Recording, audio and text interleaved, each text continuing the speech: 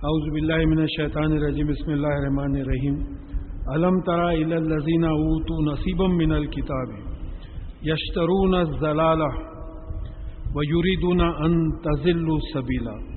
کیا آپ نے ان لوگوں پر غور کیا جن کو کتاب کا ایک حصہ دیا گیا تھا؟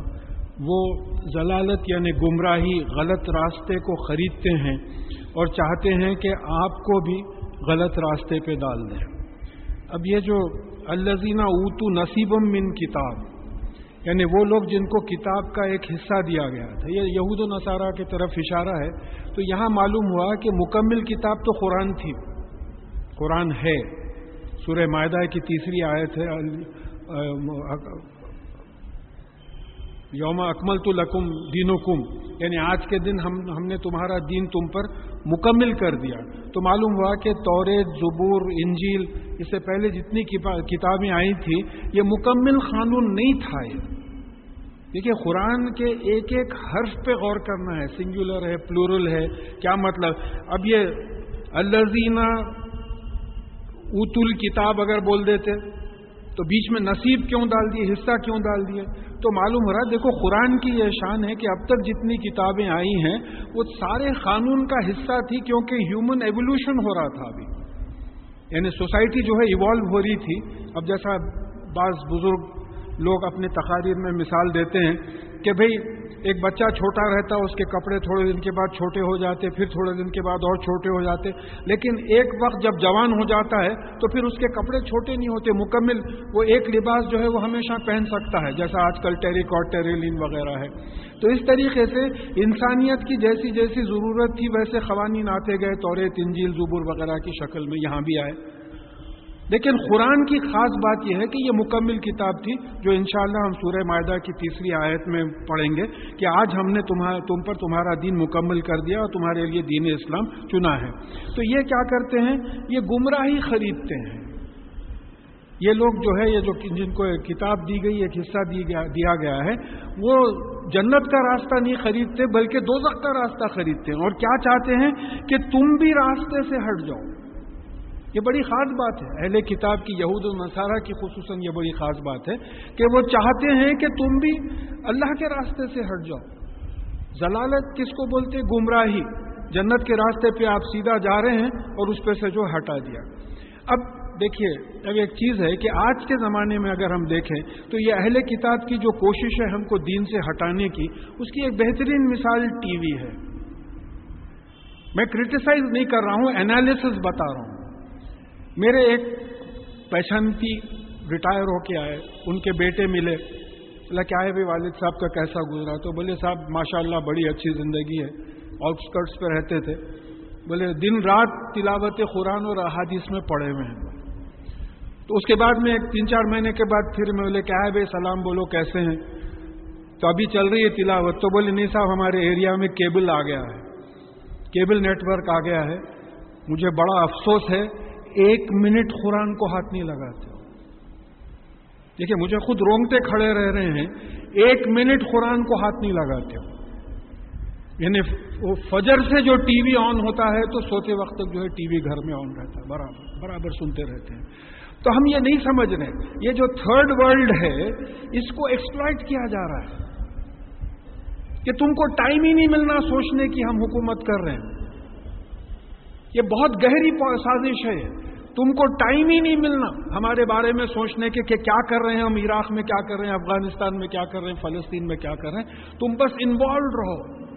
کیسے انوالوڈ رہو؟ تم کو میوزک ہے، میوزک کا چینل ہے، تم کو سٹوریز پسند ہیں تو سیریلز چل رہے ہیں، ہاں تم کو ایجوکیشنل چیزیں ہونا ہے تو پھر ایجوکیشنل پروگرام بھی ہے۔ یعنی کوئی کسی بھی انٹرسٹ کو آپ لے لیجئے، آپ ٹی وی پہ دیکھ لیجئے، اور ہم لوگ یہ سمجھ نہیں رہے ہیں کہ اس سے ہمارا وقت ڈیوائڈ ہو جا رہا ہے۔ اور ایسی بے چینی کہ میں تو اکثر دعوتوں میں دیکھتا ہوں، گھروں میں جو دعوت ہوئے وہ سیریل کا ٹائم ہوتے ہی تمام ڈسکشنز چھوڑ کے ایک لوگ جا کے وہ ٹی وی کے روم میں بیٹھ جاتے، کیونکہ نہیں معلوم کیا ہوئیں گا، مر جائیں گے۔ اگر یہ نہیں معلوم ہوا کہ آج کیا ہوا سیریل میں تو مر جائیں گے، کل کیسا ہوئیں گا؟ ایسی بے چینی تو ہم نہیں سمجھ رہے ہیں۔ یہاں اللہ تعالیٰ بتا رہے ہیں کہ یہ اہل کتاب تم کو جنت کے راستے سے ہٹانے کے لیے یہ تمام ترکیبیں چل رہے ہیں کہ تم اللہ کے بارے میں سوچو ہی مت، تم اور شیطان یہ بتا دیا کہ اللہ غفور و رحیم ہے، شدید العقاب نہیں بتایا، غفور و رحیم ہے. تو بولے اس طریقے سے جو ہے یہ پھر ویسٹرن کلچر میں انوالو کر دیے. اور ایک واقعہ یاد آیا، ریاض میں ایسی درس قرآن چلتا تھا، تو تھوڑے دن کے بعد کوئی والد صاحب بولے کہ بھئی میری بچی جب اسکول جاتی تیار ہوتی تو ویسٹرن میوزک لگاتی اور وہ ڈانس کرتے ہوئے تیار ہوتی تھی.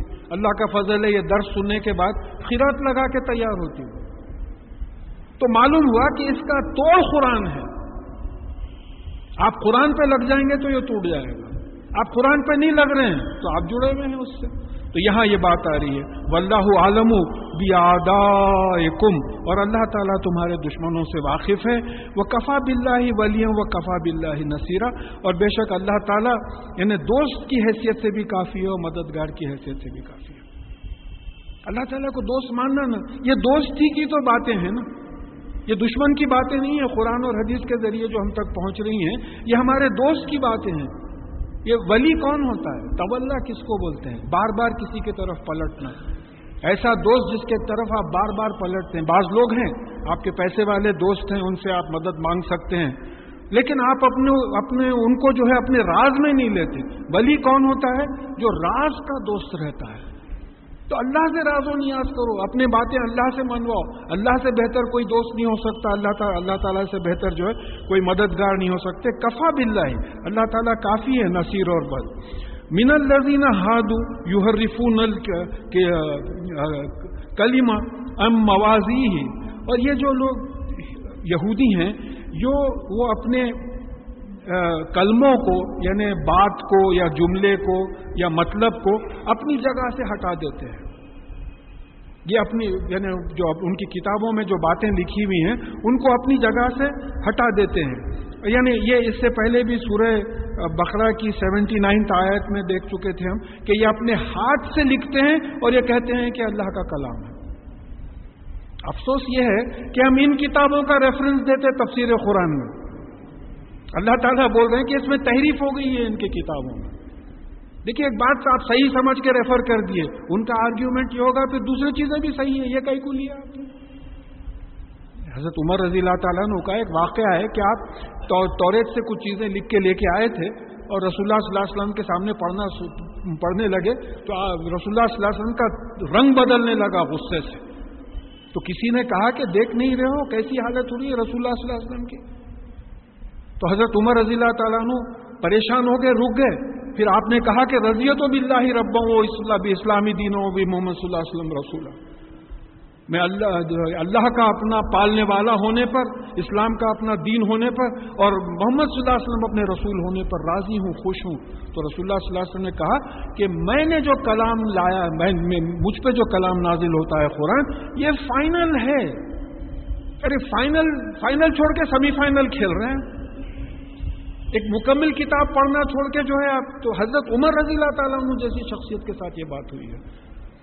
اور ہم چاہتے ہیں کہ ہماری جنرل نالج میں بائبل بھی پڑھیں، توریت بھی پڑھیں، وہ بھی پڑھیں اور دیکھیں بھئی یہاں بات آ رہی ہے کہ تحریف ہوئی ہے، اس میں اس کا مطلب بدل دیا گیا ہے. انشاءاللہ یہ بات آگے آ گئی.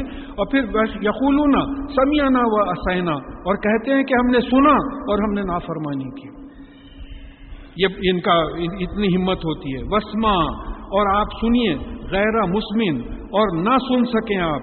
ورائنا لیم بالسنتہم، اور رائنا کہتے ہیں جس کا مطلب یہ ہے کہ ہمارا خیال کیجئے، دیکھیے ہمارا خیال کیجئے. لیکن اس کا تلفظ اگر بدل کے بولیں تو ایک مطلب اس کے چرواہے کے ہوتے ہیں جو بکریاں چراتا ہے، ایک مطلب نعوذ باللہ بیوقوف کے ہوتے ہیں.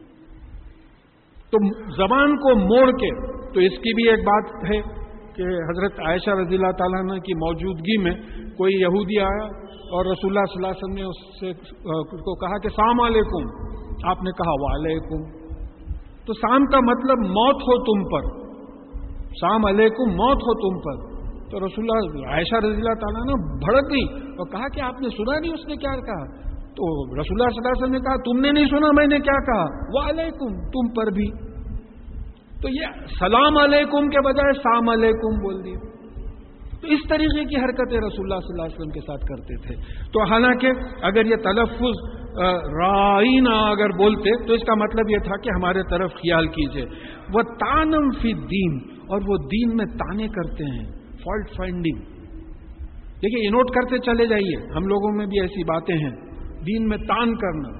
ارے چلو حضرت آپ کے ملاٹوں کو دیکھیں. ارے بھائی دیکھیے ایسی بات مت کیجیے، دین کے لوگ ہیں، وہ کسی دردگاہ سے جو ہے علم حاصل کر کے نکلے ہیں، ان کا جتنا لیول آف ایجوکیشن ہے اس لیول پہ وہ سمجھا رہے ہیں، ان کی بے عزتی کر کے بات مت کیجیے. ہمارے پاس تو یہ ہو گیا عشاء کی نماز کی اذان ہو رہی ہے، بیٹھ کے جو ہے بزرگان دین کو ان کو گالی گلوچ ہو رہی ہے، اعتراضات ہو رہے ہیں اور نماز کو نہیں گئے، اور سمجھ رہے ہیں کہ دین کا حق ادا کر دیے کہ اتنا سیریس ڈسکشن ہوا، ہم مولوی ملاٹوں کو لتھاڑ دیا آپس میں، بولے بہت بڑا کام کرے دین کا کنٹریبیوشن. تو یہ دین میں تان کرنا، فالٹ فائنڈنگ کرنا.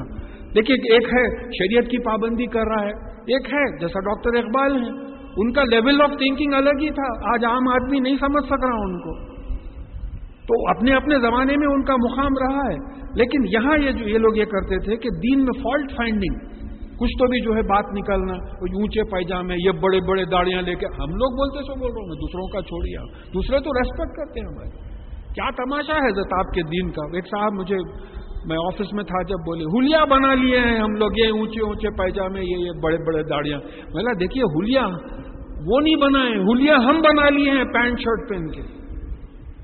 وہ تو مصنون لباس میں ہے، مصنون طریقے میں ہے وہ. تو یہ تانے دیتے ہیں دین میں اہل کتاب مسلمانوں کو. وَلَوْ أَنَّهُمْ خَالُوا سَمِعْنَا وَأَطَعْنَا وَاسْمَعْ وَانظُرْنَا لَكَانَ خَيْرٌ لَهُمْ. اور اگر یہ کہتے کہ ہم نے سنا اور ہم نے اطاعت کی، اوبے کیے، اور سنیے، وَانظُرْنَا اور ہماری طرف دیکھیے، تو یہ جو ہے ان کے لیے بہتر ہوتا، وہ اقواما اور زیادہ سیدھا ہوتا. وَلَكِنْ لَعَنَهُمُ اللَّهُ بِكُفْرِهِمْ، لیکن اللہ تعالیٰ نے ان کے کفر، ان کے انکار کی وجہ سے جو ہے ان پہ لعنت کی ہے، یعنی عذاب رحمت سے دور کر دیا. فَلَا يُؤْمِنُونَ إِلَّا قَلِيلًا، تو یہ ایمان نہیں لائیں گے سوائے تھوڑے لوگوں کے، یا تھوڑا سا ایمان لائیں گے. اس میں مختلف دو ترجمے آئے ہیں ایسے. تو اب یہاں معلوم ہوا کہ یہ چار چیزیں یہاں بتائی جا رہی ہیں کہ یہ جو اہل کتاب جو ہیں یہ گمراہی خریدتے ہیں، غلط راستہ خریدتے ہیں، اور چاہتے ہیں کہ ہم بھی غلط راستے پہ چلے جائیں. اور پھر تیسری، اللہ کی کتاب کو بدلتے ہیں اور زو معنی، ڈبل میننگ ورڈز بولتے ہیں جس کے معنی جو ہے خراب ہوتے ہیں. اور پانچواں جو ہے دین میں تانے دیتے ہیں، فالٹ فائنڈنگ کرتے ہیں. تو یہاں رسول اللہ صلی اللہ علیہ وسلم کا احترام بتایا گیا ہے. دیکھیے ہم بھی ایسا نہ کریں، ایک ایک پوائنٹ اگر لیں تو ہم اسلام کے بجائے گمراہی نہ خریدیں، دوسروں کو گمراہ نہ کریں، پھر ڈبل میننگ الفاظ استعمال نہ کریں، اور پھر کلام کو بدلیں نہ. بھی آپسی بحث ہو رہی ہے، ڈیلی ایکسپیرینسز ہیں، بحث ہو رہی کسی صاحب کی، بیٹھ کے سنتا ہوں بعض وقت میں، ایک صاحب بولے حضرت قرآن میں ہے، وہ دوسرے صاحب خاموش ہو گئے، نہ وہ قرآن میں ہے نہ ان کو معلوم کہ یہ قرآن میں نہیں ہے. بحث جیتنے کے واسطے آپ بول دیے قرآن میں ہے، وہ بیچارہ خاموش ہو گیا. تو اس طریقے سے اب وہ جا کے کسی اور کو بولے گا کہ صاحب فلاں صاحب بول رہے تھے کہ قرآن میں، حالانکہ قرآن میں نہیں. تو اس طریقے کے دیکھیے یہاں بات یہ سمجھنا ہے کہ یہ اہل کتاب کا واقعہ ہم کو کیوں سنا رہے ہیں، ہمارے سے کیا واسطہ. ہم کو بولو آپ نماز پڑھو، روزہ رکھو، زکات دو، ختم، قصہ ختم ہو گیا. یہ سب کائے کے واسطے؟ یہ اس لیے سنا رہے کہ دیکھو ان کی یہ حرکات تھی تو تم لوگ ایسی حرکتیں مت کرو، اپنے دین کو مت بیچو، غلط راستے کی طرف گائیڈ مت کرو، اور جو ہے تانے مت دو دین میں، زومانی الفاظ مت کہو. یا ایھا الذین اوتوا الکتاب آمنوا بما نزلنا مصدقا لما معهم من قبل ان نطمس وجوههم فنردوها على ادبارها او نلعنهم كما لعنا اصحاب السبت. اے وہ لوگوں جن کو کتاب دی گئی ہے، تمہارے پاس جو قرآن نازل ہوا ہے اس پر ایمان لاؤ، کیونکہ یہ جو ہے تمہارے پاس جو پہلے سے ہے توریت انجیل، اس کی تصدیق کرتا ہے. قرآن یہ نہیں بولتا کہ توریت نازل نہیں ہوئی تھی، انجیل نازل نہیں ہوئی تھی. قرآن تو تصدیق کرتا ہے کہ یہ کتابیں جو ہے نازل ہوئی تھی. یہ ایمان لا لو اس سے قبل کہ تمہارے چہرے بگاڑ دیے جائیں، اس سے پہلے کہ تمہارے چہرے بگاڑ دیے جائیں اور پیٹوں کی طرف پلٹ دیے جائیں. ان اللہ علی کل شیء قدیر، بے شک اللہ تعالیٰ ہر چیز پہ قادر ہے. یہاں بھی کر سکتے ہیں، آخرت میں بھی کر سکتے ہیں.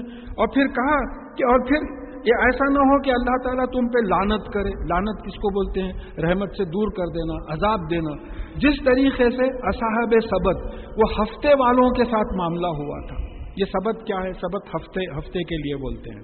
یہ بنی اسرائیل کا ایک گروپ تھا جو سمندر کے کنارے پہ رہتا تھا.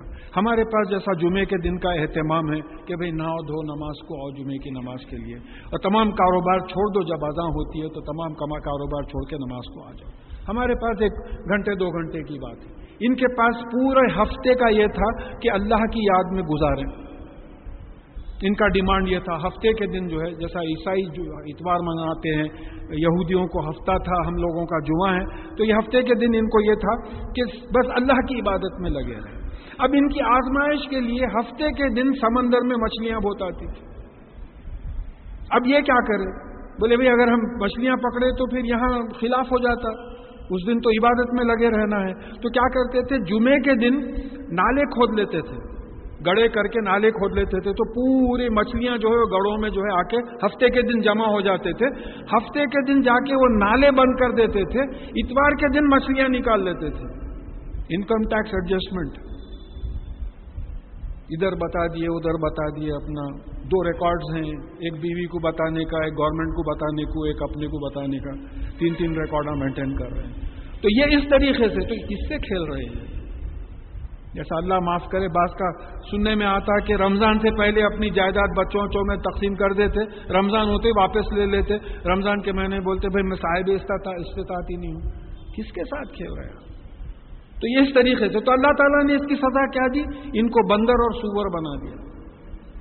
بندر اور سور ان کو بنا دیا. تو بول رہے ہیں کہ دیکھو تم یعنی یہ اس قرآن پہ ایمان لاؤ جو تمہاری کتابوں کی تصدیق کرتی ہے، ورنہ ہم یہی معاملہ تمہارے ساتھ کریں گے. وَكَانَ أَمْرُ اللَّهِ مَفْعُولًا، اور بے شک اللہ تعالیٰ کا حکم ہو کے رہتا ہے. یہ پیسز یاد کر لینے کے ہیں صاحب.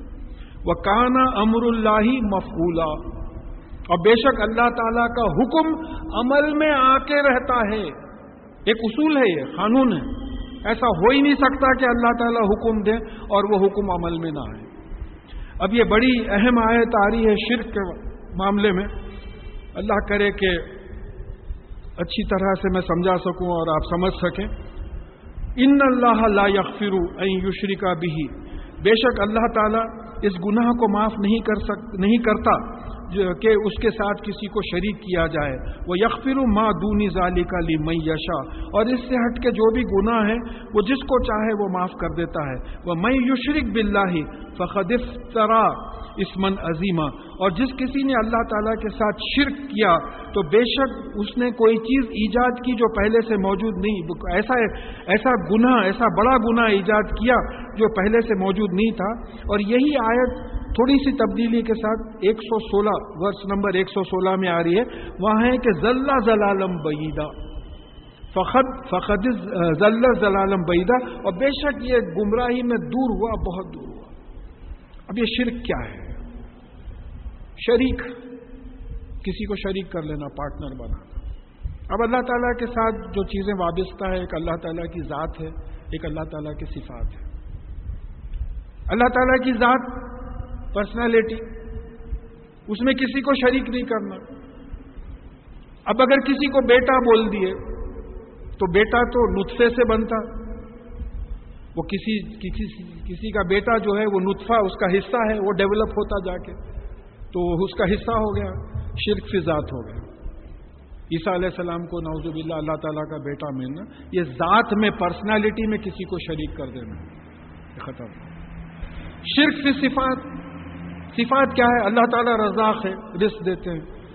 آپ کسی اور سے سمجھنا کہ رزق یہ دیتے ہیں. اللہ تعالیٰ رب ہیں، پالنے والے ہیں، مالک ہے. آپ کسی اور کو رب سمجھنا، پالنے والا سمجھنا، اس طریقے سے.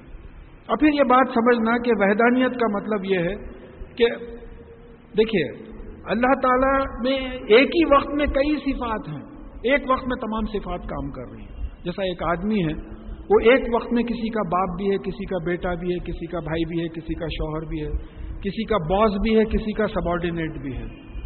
مگر یہ تمام کوالٹیز جو اس میں ہیں وہ ایک ہی وقت میں موجود ہیں. تو یہ وحدانیت کی بات ہے، اللہ تعالیٰ کو واحد ماننا تمام اسماء الحسنہ کے ساتھ. جیسا بعض لوگ یعنی goddess of education, goddess of war, goddess of wealth اس طریقے سے الگ کیے نہیں ہیں. یہ رزاق، علیم، یہ تمام چیزیں ایک ہی وقت میں اللہ تعالیٰ تمام جو ہے یہ اللہ تعالیٰ کو واحد ماننا. اب پھر یہاں ایک چیز سمجھیے کہ صفات اللہ تعالیٰ کو ہم ذات سے نہیں پہچان سکتے، کنونس ہو سکتے کہ اللہ تعالیٰ کی ذات ہے. پہچاننے کے لیے صفات سے ہم پہچانتے ہیں کہ اللہ تعالیٰ رحمان ہے، رحیم ہے، غفور ہے، کریم ہے، جبار ہے، قہار ہے. جو دو احادیث اگر آپ ملائے تو 122 126 کچھ اسماء الحسنہ آتے ہیں قرآن اور حدیث میں ملا کے. یہ اللہ تعالیٰ کو ان سے پہچاننا ہے. اب جیسا میرا ایک اتفاق ہوا تھا، کسی جگہ پہ گیا تھا میں، کوئی صاحب مجھے لینے آئے اور ان کو کبھی مجھے دیکھے نہیں تھے، میرے نام سے واقف تھے مگر مجھے دیکھے نہیں تھے.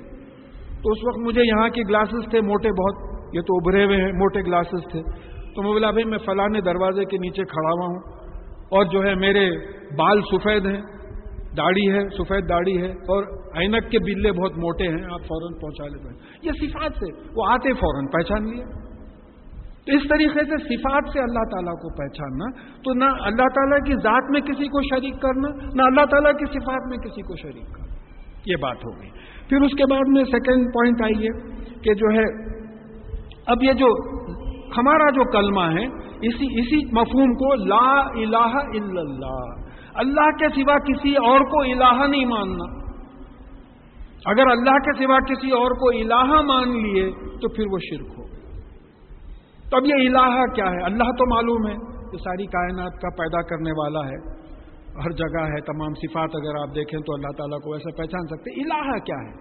اللہ جو ہے اس میں ذات ہے، پرسنل نیم ہے، نام ہے اللہ تعالیٰ کا. اور الہ کیا ہے؟ ڈیزگنیشن ہے. اس کو قرآن میں کیسا سمجھایا کہ موسیٰ فرعون کے منہ سے جو یہ بولنے لگایا کہ میرے علاوہ کوئی الہ نہیں ہے. تو فرعون اس زمانے میں کیا تھا؟ بادشاہ تھا. He was the supreme authority in his kingdom. تو الہ قرآن نے جس طریقے سے سمجھایا، الہ is the supreme authority in the universe. اقتدار اعلیٰ جس کو بولتے ہیں کہ کسی اور کو اقتدار اعلیٰ نہیں ماننا، کسی اور کو یہ نہیں سمجھنا کہ ان کی بھی اتھارٹی ہے ان کے ساتھ. یہ جو ہے کلمہ. پھر اس کے بعد میں ایک بڑا ہمارے ساتھ واقعہ ہوا ہے، سورہ اعراف کی 172 174 آیات میں ہم لوگ پڑھیں گے کہ جو ہے اللہ تعالیٰ نے بنی آدم کی پیٹھ سے تمام جو انسان آنے والے تھے ان کو نکالا، ذریات کو نکالا. میں تو ان کو جینز آف فیتھ بولتا ہوں کہ نکال کے ان سے گواہی لی کہ کیا میں تمہارا رب نہیں ہوں، پالنے والا نہیں ہوں؟ اور سب نے گواہی دی کہ بے شک آپ ہمارے رب ہیں، پالنے والے ہیں. تو اللہ تعالیٰ نے کہا کہ میں یہ گواہی اس لیے لے رہا ہوں کہ کل تم قیامت کے دن یہ نہ کہو کہ ہم کو معلوم ہی نہیں تھا کہ آپ ہمارے پالنے والے ہیں. ہمارے والدین مشرک تھے، شرک کرتے تھے، ہم ان کی پیروی میں شرک کرنے لگے. اس طریقے سے اللہ تعالیٰ اپنی آیتیں کھول کھول کر بیان کرتا ہے. پھر فرعون نے پوچھا تھا کہ میرے علاوہ کوئی اور بھی رب ہے؟ کیونکہ بادشاہ کی حیثیت سے وہی مالک اور وہی پالنے والا تھا. ہم اس کو مس انڈرسٹینڈ کریں کیونکہ فرعون خود آلہہ تک دوسروں کو، دوسرے الہ، دوسرے اتھارٹیز کو فرعون پوچھتا تھا، مانتا تھا. تو یہ اس نے اپنے آپ کو اللہ نہیں کہا، اس نے کہا کہ اتھارٹی تو میں ہوں. تو معلوم ہوا کہ اللہ تعالیٰ کے علاوہ کسی اور کو اتھارٹی سمجھنا، کسی اور کو پالنے والا سمجھنا، کسی اور کو مالک سمجھنا، یہ بھی جو ہے شرک ہے. اب کفر اور شرک میں کیا فرق ہے؟ بھائی شرک میں آپ اللہ تعالیٰ کے تھوڑے سے پاورز کم کر دے رہے ہیں. بھائی ان کو بھی انہوں بھی بولے تو ہوتا، انہوں بھی بولے تو ہوتا ہے. کفر میں آپ مکمل اللہ تعالیٰ کو زندگی سے ہٹا ہی دے رہے ہیں، کمپلیٹ ہٹا دے رہے ہیں. تو اسی لیے کفر کو شرک سے ایکویٹ کیا گیا ہے. کئی جگہوں پہ ایسا آیا ہے کہ ان کو وہ جو کفر کرتے تھے ان کو سزا اس لیے ہوئی، یا وہ جو شرک کرتے تھے اس لیے سزا ہوئی کہ وہ کافر تھے. تو جو ہے انکار کرنے میں کے معنی میں آیا. پھر اس کے بعد میں اور ایک سائنٹیفکلی اگر آپ کو سمجھنا ہے تو یہ سمجھنا ہے کہ یہ ساری یونیورس میں there is only one creator, rest is creation. ایک ہی خالق ہے، باقی کا سب مخلوق ہیں، پیدا کیے ہوئے والے ہیں. تو مخلوق سے، کریشن سے کسی کو اٹھا کے خالق کے مقام پہ بٹھانا، خالق کے برابر سمجھنا، خالق کے پاورز ان کو دے دینا. بھئی اللہ تو ہے، مشرک اللہ کو مانتا کافر اللہ کو نہیں مانتا. آپ کسی بھی مشرک سے پوچھئے، وہ اللہ کو مانتا لیکن جو ہے اس کو نہیں مانتا. خالق کو مخلوق کی جگہ پہ اٹھا کے بٹھا دینا. پھر اس کے بعد میں ایک لائلٹی کا سوال ہے، ڈیوائیڈڈ لائلٹی. وفاداری سوائے اللہ کے کسی سے نہیں ہونا. اخلاص جس کو بولتے ہیں، یہ بڑے باریک پوائنٹس ہیں شرک کے کہ اخلاص، وفاداری سوائے جو بھی عمل ہوگا وہ اللہ کے لیے ہوگا. آپ یہاں آتے وقت گھر سے سوچئے کہ کائے کے واسطے آ رہے ہیں؟ بھئی اللہ کا کلام سننے آ رہے ہیں، اللہ کے لیے آ رہے ہیں. چلیے، کوئی جا رہے ہیں، جاتے جاتے سوچے کائے کے واسطے جا رہے ہیں؟ ریسس کو جا رہے ہیں، اللہ کے خلاف، احکامات کے خلاف کام کر رہے ہیں، تو اللہ تعالیٰ اس سے خوش نہیں ہوتا، پلٹ جائیے. تو وفاداری یہ ہے کہ اللہ تعالیٰ کی ہر بات سننا. ڈیوائیڈڈ لائلٹی، شرک کیا ہے؟ Divided loyalty. آپ اللہ تعالیٰ کو بھی خوش کرنا چاہ رہے ہیں، دوسروں کو بھی خوش کرنا. انڈیوائیڈڈ لائلٹی کی ضرورت ہے. بس میری زندگی کا مقصد یہ ہے کہ اللہ تعالیٰ مجھ سے خوش ہو جائیں. پھر اس کے بعد سورہ فاتحہ میں ہر نماز میں ہم پڑھتے ہیں کہ ایاک نعبد و ایاک نستعین، ہم تیری ہی عبادت کرتے ہیں، کریں گے، تجھی سے مانگتے ہیں اور تجھی سے مانگیں گے. تو وہاں ہم عبادت اردو میں بول دیے، اب کا مطلب غلام کا ہوتا. ہم تیری ہی غلامی کرتے ہیں اور کریں گے، کسی اور کی غلامی، کسی اور کی غلامی نہ کرتے ہیں نہ کریں گے. ہم تجھی سے مانگتے ہیں اور کسی اور سے ہم نہیں مانگیں گے. ایا کا جو بات آتی، تو شرک جو ہے عبادت میں، غلامی میں آ گیا، مانگنے میں آ گیا. ہمارا مانگنے میں ہے، عبادت میں نہیں ہے. ہمارا جو شرک ہے مانگنے میں ہے، عبادت میں نہیں ہے اللہ کے فضل سے. تو یہ مانگنے کو کنٹرول کرنا کہ مانگنا ہے تو اللہ تعالیٰ سے مانگو. ایک صاحب میرے پاس آفس میں تارناکے کو آئے تھے، کچھ ایسی بات ہوئی، مانگنے کی بات ہوئی. میں بولا بھائی دیکھیے قرآن کی آیت ہے، سورہ مجادلہ میں بات آئی ہے کہ تم میں سے 3 بات نہیں کرتے، چوتھا میں ہوتا ہوں. یہی ہے اللہ تعالیٰ، جو بھی مانگنا ہے مانگ لو نا. کائی کو آٹو رکشا کر کے نام پلی تک آتے ہیں؟ کرایہ خراب، بلا کے کرایہ خراب. تمہارے اور تمہارے دل کے بیچ میں آ جاتا ہوں، تمہاری رگے جاں سے میں قریب ہوں. تم دل میں دعا کرو، منہ سے بھی مت بولو، مجھے معلوم ہو جاتا ہے. تمہاری دعا کرنے سے پہلے مجھے معلوم ہوتا ہے. تو پھر دوسروں سے کیوں مانگتے ہو؟ تو یہ بھی شرک ہے، کسی اور کی غلامی کرنا، کسی اور کی پرستش کرنا، کسی اور سے مانگنا. پھر قرآن سے یہ بات ثابت ہے کہ فائدہ اللہ تعالیٰ ہی پہنچاتے ہیں، نقصان اللہ تعالیٰ ہی پہنچاتے ہیں. تو یہ ایمان رکھنا کہ بھئی ان کی وجہ سے یہ فائدہ ہوا، ان کی وجہ سے یہ نقصان ہوا، شرک کی بات ہوگی. پھر سوائے اللہ کے کوئی فائدہ نہیں پہنچاتے، کوئی نقصان نہیں پہنچاتے. زندگی وہی دیتے ہیں، موت وہی دیتے ہیں. یہ سمجھنا کہ بھئی وہ فلانی جگہ گئے تھے بول کے جو ہے بیوی کو بچہ نہیں ہو رہا تھا، بچہ ہوا. اللہ تعالیٰ زندگی دیتے ہیں. وہ فلانے ڈاکٹر صاحب بچا لیے، نہیں تو میں تو مر ہی گیا تھا. نہیں، ڈاکٹر صاحب نہیں بچا، مجھے پیس میکر بنا ڈالے تھے تو میں ایک صاحب سے بولا تھا. دیکھیے میری حیات ہے، میری موت نہیں آئی ہے. یہ مت سمجھیے کہ یہ پیس میکر سے میری حیات بڑھ گئی، نہیں ہوتا ایسا. موت کا تو وقت لکھا ہوا ہے. تو زندگی سوائے اللہ کے کوئی نہیں دیتا، موت اللہ کے سوا کوئی نہیں دیتا. اب یہاں 14 آئٹمز ہیں ایک، جس میں سے جہاں تک مجھے یاد ہے 13 آئٹمز قرآن میں آئے ہیں جو شرک کے آئٹمز ہیں. تو ہم اس پہ جو ہے غور کریں. اس میں بت ہیں جو بالکل آبویس ہیں. بت پرستی یہ شرک ہے کہ بھئی آپ کوئی بھی اس کو نام دے لیں کہ ایک مخلوق ہیز مین کریٹڈ گاڈ اور گاڈ کریٹڈ مین کا سوال ہو جاتا ہوں کہ بھئی اپنے ہاتھ سے آپ کچھ بنا لیں.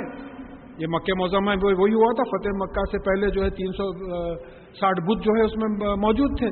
تو اپنے ہاتھ سے کچھ بنا لیا اور پھر اس کو کچھ نام دے دیا، اس کو اتھارٹی بھی دے دی.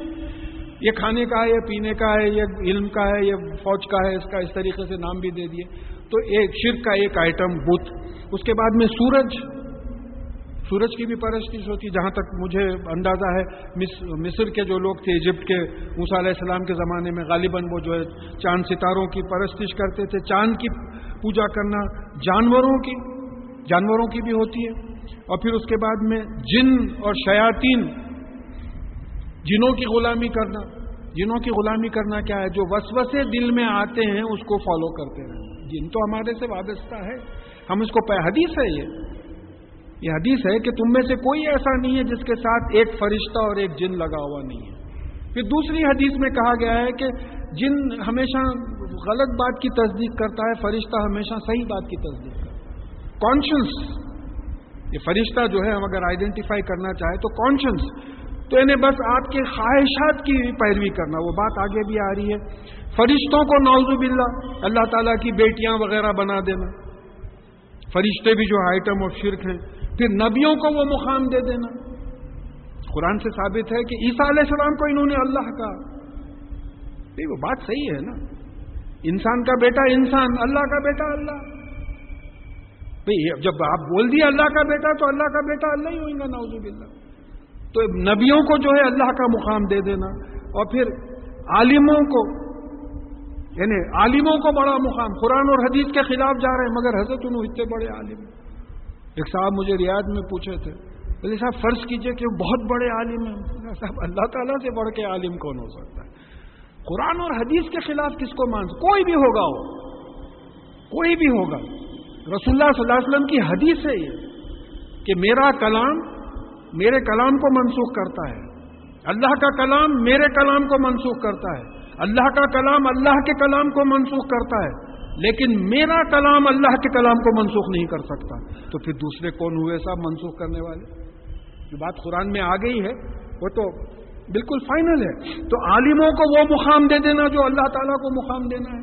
پھر اس کے بعد میں خواہش نفس، دو مقام پہ آیتیں آئی ہیں. کہا کہ انہوں نے اپنی خواہشوں کو اپنا الہ بنا رکھا ہے. لا الہ الا اللہ، اللہ کے سوا کوئی الہ نہیں ہے، تمہاری خواہش بھی نہیں ہے. تو لہٰذا ایک واقعہ میں ریپیٹ کر دیتا ہوں، چھوٹا ہے، کہ کوئی صحابی جو ہے اپنے ایک بڑے انٹیلیجنٹ دوست سے جو اسلام نہیں قبول کرے تھے، ان سے پوچھے کہ بھائی میں تم کو بڑا سمجھدار سمجھتا تھا، کہ حیرت ہے تم اسلام قبول نہیں کرے. تو وہ غیر مسلم دوست جو تھا وہ بولا کہ میں تم کو بڑا سمجھدار سمجھتا تھا، تم کیسا اسلام قبول کرے؟ یہ پریشان ہو گئے، بولے بھائی ایسی کیا بات ہے؟ تو بولے دیکھیے لا الہ الا اللہ کا مطلب یہ ہے کہ آج میں اس کو ایکسپٹ کرا ہوں تو میری خواہش بھی فنا ہو گئی. اب جو بھی میں کروں گا اللہ تعالیٰ کے حکم کی بات کروں گا، میں میری خواہش پہ بھی نہیں چلوں گا. خواہش کا مرڈر ہے، خواہش کو قتل کر دیا میں نے. اتنا بڑا سیکریفائز میرے میں نہیں ہے. تو جو لوگ کوٹ کرتے ہیں اس واقعے کو، بولتے ہیں کہ وہ زمانے میں کافر بھی کلمہ سمجھ کے ایمان نہیں لاتے تھے. کافر بھی کلمہ سمجھ کے ایمان نہیں لاتے تھے. ہماری بدقسمتی ہے کہ بغیر کلمہ سمجھے کے ایمان لائے ہیں. کیا بدقسمتی ہے ہماری. لا الہ الا اللہ محمد رسول اللہ صلی اللہ علیہ وسلم کے معنی نہیں معلوم. بھئی میری عمر سے بڑھ کے ایک صاحب تھے میرے پاس، ایک آرٹیکل بھیجے تھے، اقتدار اعلیٰ کون، کریکشن کے واسطے بھیجائے تھے. تو میں نے میرے عمر سے زیادہ تھے، وہ عمر میں وہ ترجمہ کر رہے ہیں کہ لا الہ الا اللہ کا مطلب یہ ہے کہ اللہ کے سوا کسی اور کو اقتدار نہیں ہے. یعنی ان کو کلمے تک کے لفظی معنی نہیں معلوم ہے کہ کلمے کے معنی کیا ہے. جب میں ان سے سمجھا، زبانی میں ریپیٹ ہوتے چلے جا رہا ہے. جب ان سے پوچھا تو بولے ہاں اس کے معنی وہی ہیں. تو یہاں یہ بات سمجھنا ہے کہ اپنی خواہش، دیکھیے ہم اپنے شرک کے آئٹمس کو ڈیل کریں گے، دوسروں کے شرک کے آئٹمس کو ہم کو ڈیل کرنا نہیں. ہمارے میں کیا ہے؟ خواہش نفس اکثر اسلام کے خلاف آ جاتی ہے. فجر کو اٹھنا، قرآن لے کے بیٹھنا، ہاں سمجھنا، محنت کرنا، چار لوگوں کے پاس جا کے معنی پوچھنا، یہ سب خواہش کو کچلنا پڑتا ہے. تو ان لوگوں نے اپنی خواہشوں کو الہ بنا رکھا ہے. لا الہ الا اللہ. اگر دین کے خلاف خواہش اٹھ رہی ہے تو ہم مشرک ہیں. ہم بلا وجہ دوسروں کو مشرک بول رہے ہیں، ہم اپنے آپ کو اینالائز نہیں کر رہے. اس کے بعد میں مال و مرتبے کو اللہ تعالیٰ کا مقام دینا. یہ آئٹم جو ہے قرآن میں جو آئے ہیں، مال و مرتبے کو اللہ کا مقام دینا. حضرت فلانے مولانا ہے، کون پوچھ کے دیکھتے ہیں ان کو؟ بولے آپ وہی دیکھو، پیسے والے ہیں، کیسا ہوتا ہے. پوری نیوز کور ہو رہی پیسے والوں کے بارے میں، ان کی فیملی میں ایسا جھگڑا ہوا، ایسا ہوا ہے. آپ کے پاس ہوا تو آتا ٹی وی پہ، پوری نیوز میں آتا.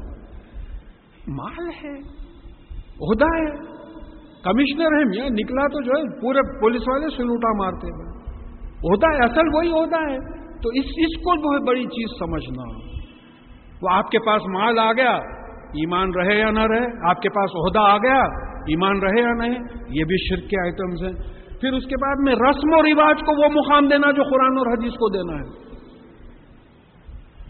بھئی نہ منجے ثابت ہے، نہ چوتھی ثابت ہے، نہ زیارت ثابت ہے، نہ چہلم و برسی ثابت ہے قرآن اور حدیث سے۔ ایک ضعیف سے ضعیف حدیث نکال کے لے کے آئے، مگر برابر کر رہے ہیں، برابر کر رہے ہیں، ہٹ دھرمی سے کر رہے ہیں، برابر کر رہے ہیں۔ پھر یہ اپنی مرضی چلا رہے ہیں، آپ لوگوں کو وہ مقام دے رہے ہیں جو اللہ تعالیٰ کو مقام دینا ہے۔ آج کل ہمارے پاس لوگ بڑے وہ ہو گئے، لوگ کیا بولیں گے۔ کوئی غریب امپلائی تھے میرے پاس، وہ شیورٹی کے واسطے پروویڈنٹ فنڈ کے شیورٹی کے لیے لائے تھے، تو بولا کائے کے واسطے نہیں صاحب، وہ فلاں رشتہ دار کا انتقال ہوا، میں ان کے جو ہے چہلوم کے لیے لے رہا ہوں۔ بولا نہیں ہے نا صاحب ہمارے پاس ایسی چیزیں۔ بولا آپ کہاں سے دیں گے، اتنی رقم آپ لے رہے ہیں، آپ کی تنخواہ کتنی ہے، اتنی رقم لے کے آپ ایسی شاندار دعوت کرنے والے ہیں، کہاں سے دیں گے آپ؟ نہیں صاحب لوگاں کیا بولیں گے۔ یہ لوگاں ہمارے دکنی زبان میں یہ لوگ بھی شرک کا ایک آئٹم بن گئے کہ آپ لوگوں کو خوش کرنا چاہتے ہیں، اللہ تعالیٰ کو خوش نہیں کرنا چاہتے۔ پھر اس کے بعد میں اب یہ جو ماڈرن زمانے میں قانون قدرت کو جو ہے وہ مقام دینا جو اللہ تعالیٰ، laws of nature, nothing can go against laws of nature, یہ بڑا ایلیویٹڈ لیول کا شرک ہے۔ جیسا اقبال بتائے تھے رحمت اللہ علیہ کہ جو ہے وطن پرستی بھی ایک نیا شرک ہے، جو جس طریقے سے اللہ کے لیے محنت کرنا ہے، وطن کے لیے جان دے رہے ہیں، وطن کے لیے محنت کر رہے ہیں، یہ بھی ہے۔ تو اس طریقے سے جو سائنٹیفک ورلڈ ہے اس میں جو ہے آپ کے یہ شرک ہو گیا کہ لاز آف نیچر کو وہ مقام دینا جو اللہ تعالیٰ کو مقام دینا چاہیے۔ لاز آف نیچر اٹل ہے، دیکھیے تقدیر تک اٹل نہیں ہے۔ یم اللہ ما یشاء یثبت وعندہ ام الکتاب، جو چاہتے ہیں اللہ تعالیٰ مٹا دیتے ہیں، جو چاہتے ہیں ثابت رکھتے ہیں۔ اصل کتاب اللہ تعالیٰ کے پاس ہے، تو الٹیمیٹ اتھارٹی اللہ تعالیٰ ہے۔ تو یہ جو ہے آپ کو قرآن سے زیادہ تر لاز آف نیچر کے علاوہ جتنے آئٹمز ہیں قرآن سے یہ ثابت ہوتے ہیں کہ یہ اللہ تعالیٰ کے ساتھ ان لوگوں کو شریک کیا جاتا ہے۔ تو بے شک اللہ تعالیٰ فرما رہے ہیں کہ ان اللہ لا یغفر ان یشرک بہ، بے شک اللہ تعالیٰ ان کے ساتھ کسی کو شریک کرنا جو گناہ ہوتا ہے وہ اس کی سزا سے معاف نہیں کریں گے۔ ویغفر ما دون ذلک لمن یشاء، اور اس کے علاوہ جو بھی گناہ ہے اگر وہ چاہیں تو معاف کر دیں۔ پھر سورہ زمر کی 53 آیت میں بات آئی ہے کہ اے وہ لوگوں جو اپنے آپ پہ زیادتی کیے ہو، اللہ تعالیٰ کی ذات سے مایوس، اللہ تعالیٰ کی رحمت سے مایوس نہ ہو، اگر وہ چاہیں تو سارے کے سارے گناہ معاف کر دیں۔ شرک سے بھی اگر کوئی توبہ کر لے تو ظاہر ہے معاف کر دے گا، کفر سے کوئی توبہ کر لے تو معاف کر دے گا۔ توبہ کا سوال ہے، توبہ کا مطلب کیا ہے؟ غلط راستے سے پلٹ کے صحیح راستے کی طرف آنا۔ تب وہ آپ کا مطلب کیا ہے؟ جو رحمت کی نظر ہٹا لیے تھے پھر رحمت کی نظر اس پہ ڈال دینا۔ تو بول رہے ہیں کہ وَمَن یشرک بِاللَّہِ فَقَدِ افْتَرَىٰ اسْمًا عَظِیمًا، اور جو کوئی اللہ تعالیٰ کے ذات و صفات میں کسی کو شریک کرا اس نے ایک بہت بڑا گناہ ایجاد کیا جو وجود میں نہیں تھا۔ أَلَمْ تَرَ إِلَى الَّذِينَ يُزَكُّونَ أَنفُسَهُمْ، کیا آپ نے ان لوگوں کو دیکھا جو اپنے نفوس کو بڑا پاک سمجھتے ہیں، گناہ سے پاک سمجھتے ہیں کہ نفس کیا چیز ہے؟ اندر کا ڈرائیور ہے۔ اس سے پہلے بھی میں اس کو سمجھا چکا ہوں کہ بھئی ہم جب سو جاتے ہیں، سورہ زمر کی 42 آیت ہے، اس میں کہا گیا ہے کہ ہم تمہارا نفس 2 وقت لیتے ہیں، ایک سوتے وقت اور ایک موت کے وقت۔ موت کے وقت تو نفس لوٹایا نہیں جاتا ہے، جو سوتے ہیں ان کی اگر نیند میں موت لکھی ہوئی ہے تو ان کا بھی نفس لوٹایا نہیں جاتا۔ تو نیند کا ہم کو تجربہ ہے، موت کا تو تجربہ نہیں ہے۔ نیند میں جو ہے ہماری حیات باقی رہتی ہے، لائف باقی رہتی ہے، لیکن ہمارا شعور، ہمارا کانشیسنیس چلے جاتا ہے۔ کانشیسنیس آف ٹائم جیسا بولتے کہ کتنی دیر سوئے، کیا ہوا، بالکل ہوش نہیں رہتا ہے۔ تو یہ جو نفس اصل ڈرائیور ہے، یہ جسم نفس کا غلام ہے۔ نفس جسم کو جیسا بولے گا ویسا یہ جسم کرے گا۔ جسم اپنے سے کچھ بھی نہیں کرتا۔ میں کیا کروں صاحب، پاواں لے کے آ گئے آپ کے پاس، آپ نہیں بول سکتے۔ میں کیا کروں صاحب، ہاتھ اٹھا آپ کے منہ پہ پڑ گیا، بولے نہیں۔ وہ اندر ایک چیز ہے جو ڈرائیور ہے جو آپ سے یہ حرکات کراتی ہے۔ تو یہ اگر پاک ہو تو پھر ہر چیز پاک ہوتی ہے، اس پہ اصل جو ہے محنت کرنے کا ہے۔ تو یہاں اللہ تعالیٰ بتا رہے ہیں کہ کیا آپ نے ان لوگوں کو دیکھا جو اپنے آپ اپنے نفوس کو سمجھتے ہیں کہ بڑے پاک ہیں؟ بل اللہ یزکی من یشاء ولا یظلمون فتیلا، اور بلکہ حقیقت یہ ہے کہ اللہ تعالیٰ جس کا نفس پاک کرنا چاہتا ہے اس کا نفس پاک کرتا ہے، یہ ہمارے بس میں نہیں ہے۔ یضل من یشاء و یہدی من یشاء، جس کو چاہتا ہے گمراہ کرتا ہے، جس کو چاہتا ہے ہدایت دیتا ہے۔ الٹیمیٹ اتھارٹی مان لو، شرک کے بعد کی آیت ہے، الٹیمیٹ اتھارٹی مان لو، کسی کی نہیں چلتی، کسی کی نہیں چلتی۔ اگر آپ سمجھتے ہیں کسی کی چلتی ہے تو پھر شرک کی کیفیت پیدا ہو، بس اللہ کی چلتی ہے۔ اور جو ہے اور اللہ تعالیٰ ظلم نہیں کرتا، ناانصافی نہیں کرتا۔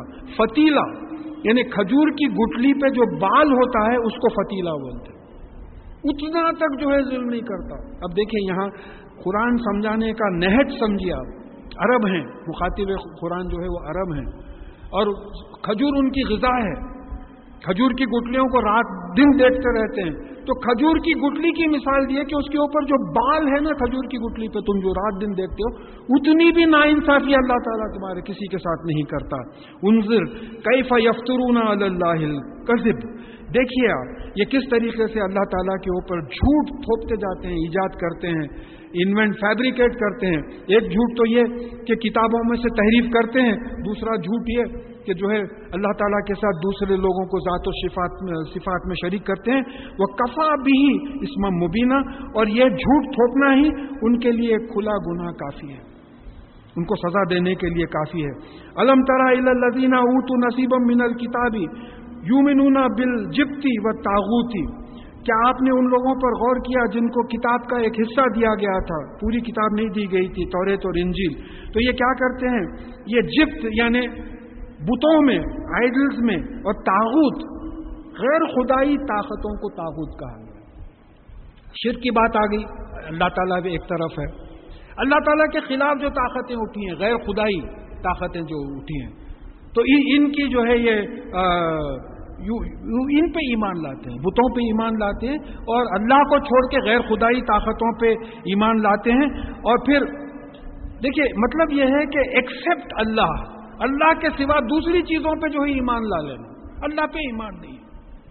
ہماری زندگی ہم دیکھیں آپ کتنے وقت اپنے فیصلوں میں ہم اللہ تعالیٰ کو یاد کرتے، کھاتے وقت بسم اللہ نہیں بولتے، کھائے بعد الحمدللہ جو دعا ہے پڑھنے کی نہیں پڑھتے، کبھی کوئی معاملے میں ہمارا ذہن ہی نہیں ہے، بس ایک روٹین ہے، جانوروں کا منڈا ہے چلے جا رہا ہے، اس طریقے سے جو ہے بالکل غیر خدائی قانون میں ہم جکڑے ہوئے ہیں۔ یہ ان لوگوں کی جو بات ہے، وَيَقُولُونَ لِلَّذِينَ كَفَرُوا هَؤُلَاءِ أَهْدَىٰ مِنَ الَّذِينَ آمَنُوا سَبِيلًا، اور یہ کفر کرنے والوں کو کہتے ہیں کہ یہ لوگ تو ایمان والوں سے زیادہ سیدھے راستے پہ ہیں۔ یہ جو اہل کتاب ہیں یہ جو ہے مومنوں کو یہ کہتے ہیں کہ یہ تو کفر کرنے والے ان سے زیادہ سیدھے راستے پہ ہیں، مسلمانوں سے زیادہ سیدھے راستے پہ ہیں، ایسی بات بولتے ہیں۔ لیکن کوئی صاحب اپنی تقریر میں بتائے تھے کہ بھئی مسلمان کتنا بھی بڑا گناہ ہو اس کو جنت میں جانے کی امید ہے، کبھی نہ کبھی اپنی سزا وزا بھگت کے انشاءاللہ جنت میں جائے گا۔ کافر کتنا ہی اچھا ہو وہ جنت میں نہیں جائے گا۔ تو اب یہ مسلمانوں سے کیسا بہتر ہوا کافر؟ اب آپ اپنا جائزہ لیجئے، ہم لوگ غصے میں آ کے بولتے مسلمانوں سے تو حضرت ان لوگاں بہتر ہے، ان لوگاں بہتر ہے، گمان نہیں آتا ہے، اس لیے بولتے کہ قرآن پڑھے ہی نہیں ہے۔ اب پرسوں میں ایک سروے سنا میں کہ کوئی اسلامک کنٹریز کا، کہیں مجھے برابر یاد نہیں آ رہا، کہ 80% جو نمازیں پڑھاتے کرتے ہیں ان کو قرآن کے ترجمے معنی نہیں معلوم۔ ایک اسٹیٹسٹکس بتائی گئی، سروے ہوا، 80% کو ان کو قرآن کے معنی نہیں معلوم، تو پھر اب یہ ہوا ہم لوگ 100% ہمارے کو کہاں سے معلوم ہو؟ تو یہاں جو ہے بات آ رہی ہے کہ ایسا نہیں کہنا چاہیے کہ وہ ہمارے سے تو یار وہ کافراں بہتر ہے، نہیں، ایسا نہیں بولنا چاہیے۔ اولئک الذین لعنہم اللہ، یہی وہ لوگ ہیں جن پہ اللہ تعالیٰ نے لعنت کی ہے۔ کیوں بلا وجہ لعنت میں شامل ہوتے ہیں؟ اگر آپ کو کوئی بات نہیں سمجھ میں آ رہی ہے دل میں رکھیے، کیوں ایسی بات؟ وَمَن یلعن اللہ فلن تجد لہ نصیرا، اور جس کے اللہ تعالیٰ نے لعنت کی ہو اور وہ کسی کو کوئی دوست نہیں پائے گا، کوئی مدد کرنے والا جو ہے وہ نہیں پائے گا جس کو اللہ تعالیٰ نے لعنت کی ہے. ام لہم نصیب من الملک فاذا لا یؤتون الناس نخیرا، کیا ان کا ملک میں حکومت میں کچھ حصہ ہے ساری کائنات کے؟ اگر ایسا ہوتا تو وہ انسانوں کو ایک نخیرہ بھی نہیں دیتے. نخیرہ کیا ہے؟ کھجور کی گٹلی کے پیٹ پہ جو دھبا ہوتا ہے اس کو نخیرہ بولتے. پھر کھجور کی مثال دی ہے، دن رات دیکھتے ہو کھجورا کھاتے ہو، بیج تھوکتے ہو. ہاں؟ تو کھجور کی گٹلی کے پیٹ پہ جو چھوٹا سا نقطہ ہوتا ہے وہ نقطے کے برابر بھی کسی کو نہیں دیتے اگر ان کا اللہ تعالیٰ کی حکومت میں اگر کچھ بھی حصہ ہوتا. ام یحسدون الناس علی ما آتاہم اللہ من فضلہ، کیا یہ انسانوں سے حسد کرتے ہیں، جلتے ہیں کہ اللہ تعالیٰ نے ان کو اپنے فضل سے کچھ دیا ہے؟ کیا دیا ہے؟ قرآن دیا ہے. پھر رسول اللہ صلی اللہ علیہ وسلم بنی اسرائیلی نہیں تھے، بنی اسماعیل علیہ السلام کی اولاد میں سے تھے. تو یہ جلتے ہیں کہ اللہ تعالیٰ نے ان کو جیسے کتابیں دی ہیں دوسروں کو بھی کتاب دی. تو اللہ تعالیٰ مثال دے رہے ہیں کہ فقط آتینا اعلی ابراہیم الکتاب والحکمت وآتیناہم ملکا عظیما. تو اللہ تعالیٰ نے ابراہیم علیہ السلام کی اولاد کو کتاب بھی دی تھی، حکمت بھی دی تھی. قانون توریت انجیل زبور انہی کے خاندان میں آئے، ان کا انٹرپریٹیشن کرنا، حکمت تفسیر ان کے پاس ہی آئی. اور پھر ان کو ملک عظیمہ بھی دیا تھا. داؤد علیہ السلام، سلیمان علیہ السلام کی بڑی حکومت تھی. تو کیا آپ ہی کو دیتے رہیں گے، دوسروں کو نہیں دیں گے؟ جہاں دوسروں کو کچھ دیا حسد پیدا ہو گیا. تو رسول اللہ صلی اللہ علیہ وسلم سے جلتے تھے، یہ مسلمانوں سے جلتے تھے اس بات پہ. فمنہم من آمن بہ، لیکن ان میں بعض ایسے ہیں جو اس پہ ایمان لائے ہیں قرآن پہ. ومنہم من صد عنہ، اور بعض ان میں سے ایسے ہیں جو اس سے پلٹ گئے، قرآن سے پلٹ گئے. وکفا بجہنم سعیرا، اور دوزخ کی دھڑکتی بھڑکتی ہوئی آگ ان کے لیے کافی ہے. اب یہ بڑی زبردست آیت ہے. اللہ تعالی ہم کو ہمارے متعلقین کو اس سے محفوظ رکھے. ان الذین کفروا بآیاتنا، وہ لوگ جو ہماری آیتوں کا انکار کرتے ہیں. انکار کا کیا مطلب ہے؟ مانتے بھی نہیں، عمل بھی نہیں کرتے. دیکھیں منافق ہے، مانتے نہیں تھے، عمل کرتے تھے. عمل بھی ایسا کہ رسول اللہ صلی اللہ علیہ وسلم کی امامت میں نمازیں ہوئی ان کی، مگر دوزخ کے نچلے حصے میں حصہ ان کو جگہ ملے گی بول دیا گیا. رسول اللہ صلی اللہ علیہ وسلم کی امامت میں نمازیں پڑھے، مانتے نہیں تھے، عمل کرتے تھے. تو کفر کا مطلب یہ ہے کہ دل سے ہی نہیں مانتے تھے. کہ یہاں بات آ رہی ہے کہ ان الذین کفروا بآیاتنا، وہ لوگ جو ہماری آیتوں کو جھٹلاتے ہیں. اب آیت کا مطلب یہاں قرآن کی آیت بھی ہوتی، معجزے بھی ہوتے. یہ تمام آیتیں جو دن رات کی ہیر پھیر ساری کائنات ہے، یہ بھی اللہ تعالیٰ کو پہچاننے کی نشانی ہے. جیسا اس سے پہلے بھی میں بتایا تھا کہ بھئی جیسا ڈاکٹر کوئی کسی گھر پہ لال بلب لگا ہوا ہے، وہ نشانی ہے، وہ آیت ہے کہ یہاں ڈاکٹر صاحب رہتے ہیں. اگر وہ اس میں لائٹ ہے تو مطلب یہ ہے کہ ڈاکٹر صاحب اس وقت کلینک میں موجود ہیں. یہ آیت ہے. تو اللہ تعالیٰ کو پہچاننے کے لیے قرآن کی آیتیں ہیں، معجزے ہیں، یہ تمام کائنات کا کاروبار جو چل رہا ہے. تو وہ لوگ جو ان اللہ تعالیٰ کی آیتوں کو جھٹلاتے ہیں، سوف نصلیہم نارا، ہم ان کو آگ میں داخل کریں گے. انکار کرتے ہیں، عمل نہیں کرتے، ہم ان کو آگ میں داخل کریں گے. کلما نضجت جلودہم بدلناہم جلودا غیرہا لیذوقوا عذاب ان اللہ کان عزیزا حکیما. جب کبھی ان کے جسم کے چمڑیاں مکمل جل جائیں گے تو ہم نئی چمڑیاں ڈالیں گے تاکہ یہ عذاب کا مزہ چکھتے رہیں. یہ آپ کے ڈاکٹر ذاکر نائک جو ہیں، ان کے والد ڈاکٹر عبد الکریم نائک زمانے میں حیدرآباد بہت آتے تھے. ان کا تعلق رابطہ عالم اسلام سے ہیں. فنڈز ماشاءاللہ جب کافی ان کو وہاں سے ملتے تھے تو انہوں نے ایک کیسٹ ہم لا کے یہاں ڈسپلے کیا تھا، ہمارے اکیڈمی کے تھرو بھی ہوا. تو وہاں ایک 3 گھنٹے کا کیسٹ تھا، وہ ڈاکٹر عبد المجید زندانی کا ریکارڈ کیا ہوا. یہ actually Quranic scientific science in Quran and سننا مکہ معظمہ میں ایک آرگنائزیشن ہے، تو ان کا یہ کیسٹ تھا. تو انہوں نے کیا کیا تھا، تمام سائنٹیفک آیات جو ہیں وہ ایکسپرٹس بلائے تھے ویسٹرن، اور ان سے یہ سائنٹیفک آیات کا انٹرپریٹیشن پوچھا تھا کہ بھئی قرآن میں ایسا ہے، آپ کا اس کے بارے میں. اب وہ بہت لمبی بات ہے، میں یہاں لے لیتا ہوں کہ ایک اسکن اسپیشلسٹ کو بلایا، غیر مسلم، स्किन स्पेशलिस्ट को बुलाया, उनके सामने ये आयत का तर्जुमा सुनाया। तो बोले स्किन स्पेशलिस्ट की हैसियत से आपका इसके बारे में क्या ओपिनियन है? तो उन्होंने कहा कि देखिए, जलने की तकलीफ अलग होती, जख्म की तकलीफ अलग होती। अल्लाह बस रहम करे। तो बोले जलने की तकलीफ कायम रखने के लिए बार बार चमड़ी डाली जाएगी ताकि जलने की तकलीफ कायम रहे। फिर एक जगह आया कि दोज़ख में ना मरेंगे ना जिएंगे। चलो भाई मर गए, यहां तो कोस लेते अपने आप को, उठा ले या अल्लाह मियां ऐसा कर दे वैसा कर दे, वो भी नहीं, मरने का ना जीने का।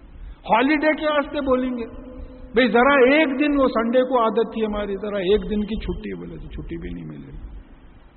तब ये मौका है, जितना भी टाइम बचा है, हमारे को तो बहुत कम टाइम बचा है, जो नौजवान लोग हैं जिनको दिखता इंशाअल्लाह के ज्यादा टाइम है, अब ये टाइम है, बना ले जिंदगी ऐसी बना ले कि इस दोज़ख में जलने से जो है बच जाएं, दोज़ख से जो है बचा लें अल्लाह ताला हमको, हमारे मुताल्लिकीन को। और बेशक अल्लाह ताला इख्तिदार वाला है, अजीज है, हकीम है।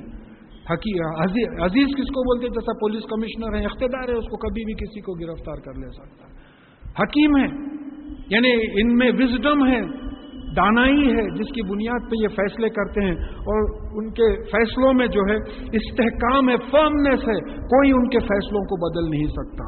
वल्लज़ीना आमिनू व अमिलू सालिहात, और वो लोग जो ईमान लाए और अमल सालेह करें। देखिए ये कौन लोग होते हैं? ईमान लाए अल्लाह पे, फरिश्तों पे, नबियों पे, किताबों पे, मरने के बाद जी उठने पे, तकदीर पे, ये तमाम चीजों पे जो ईमान लाए, पक्का ईमान है, यकीन है हिसाब किताब होगा। खाली मैं ऐसा सरसरी बोल दिया नहीं, बल्कि एक एक आइटम को सोच के, जैसा मैं आपसे बताया था कि हमारी पहचानत में किसी को साहब ने इस्लाम कबूल किया था, तो मैं उनके बीवी बच्चों के बारे में पूछा था कि साहब उनका क्या हाल है। तो बोले साहब हमारे बीवी जो है माशाल्लाह सब, एक जरा तकदीर पे डाउट है साहब उनको थोड़ा, इंशाल्लाह थोड़े दिन में ठीक हो जाएगा। बोला या अल्लाह, ये ऐसा आइटम वाइज ईमान तो हम लाइश नहीं, यानी अल्लाह पे ईमान कन्विंस्ड है, फरिश्तों पे ईमान कन्विंस्ड है, नबियों पे ईमान कन्विंस्ड है, किताबों पे ईमान कन्विंस्ड है, मरने के बाद जी उठने पे, हिसाब किताब पे ईमान कन्विंस्ड है, एक तकदीर पे थोड़ा डाउट है, इंशाल्लाह थोड़े दिन में क्लियर हो जाएगा। वो और एक बात बोले थे, बोला बच्चों का क्या हाल है? तो बोले बड़ा है साहब, समझदार है, समझदार को इस्लाम समझ में नहीं आया तो किसको आएगा, सर फोड़ लेना। छोटा है साहब, उसको हम जैसा तरबियत देंगे वैसा बड़ा होगा।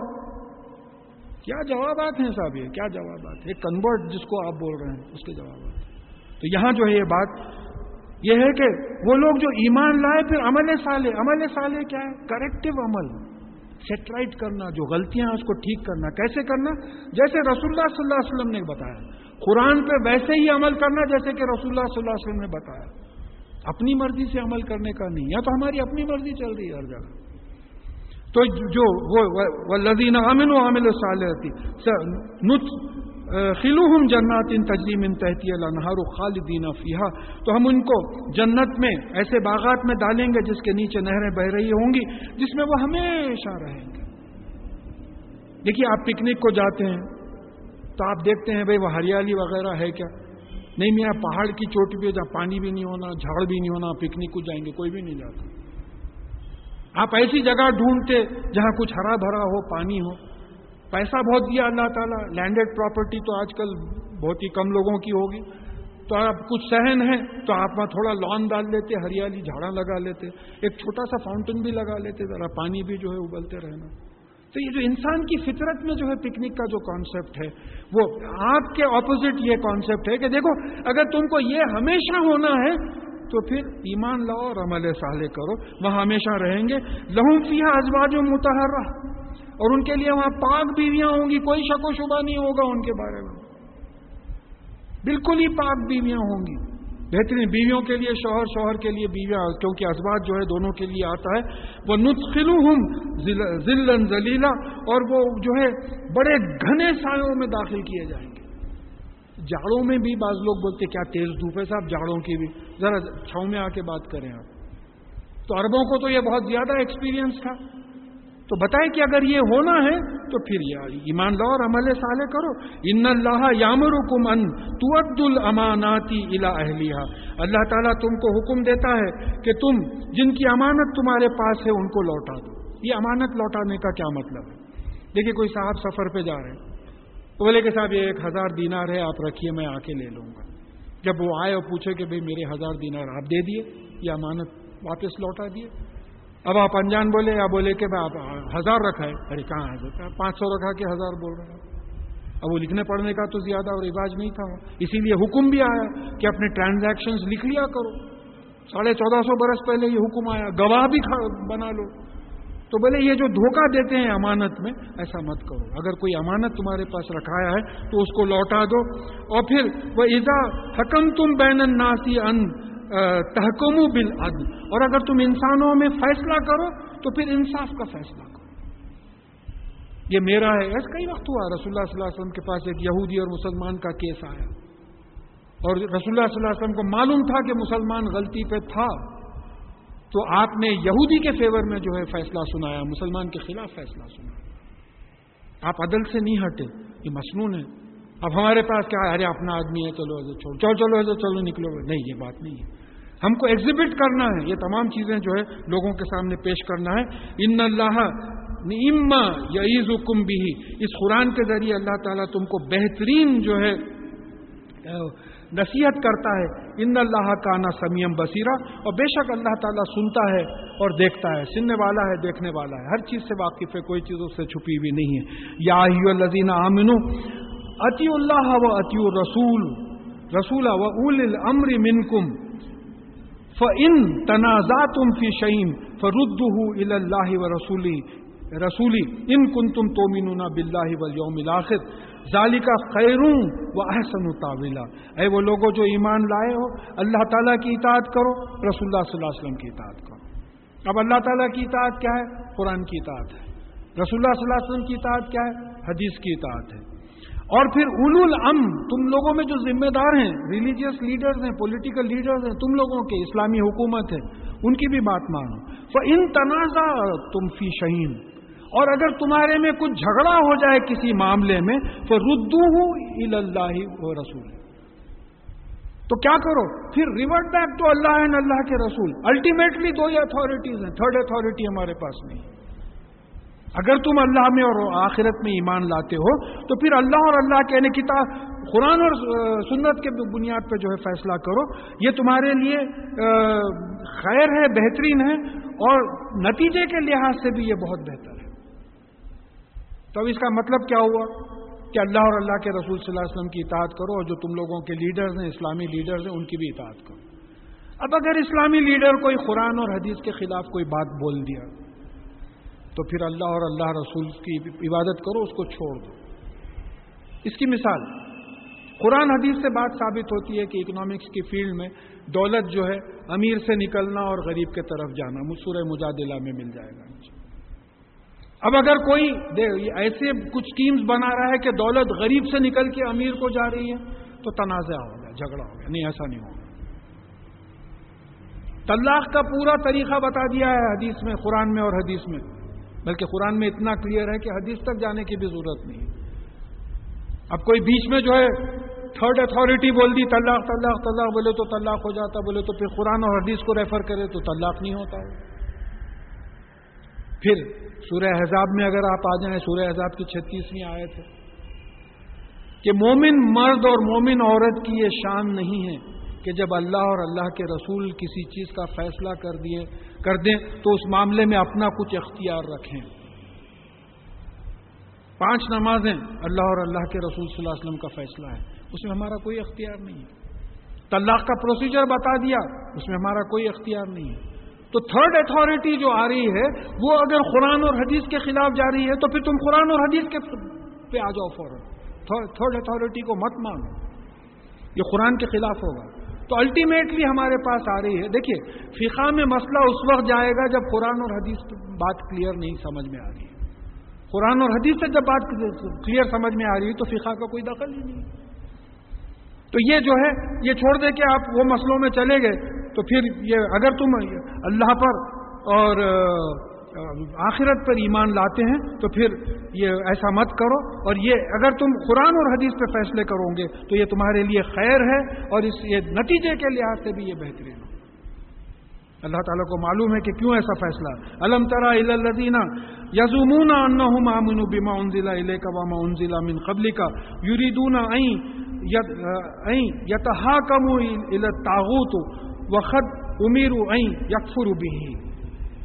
اور وہ لوگ جو یہ دعویٰ کرتے ہیں کہ ہم قرآن پہ بھی ایمان لائے اور اس سے پہلے کی جو کتابیں تھیں اس پہ بھی ہم ایمان لائے ہیں، اور یہ چاہتے ہیں کہ اپنے فیصلوں کے لیے اپنے مقدمات غیر خدائی طاقتوں کے سامنے پیش کریں، حالانکہ ان کو حکم دیا گیا تھا کہ یہ غیر خدائی طاقتوں کو ریجیکٹ کریں، انکار کریں۔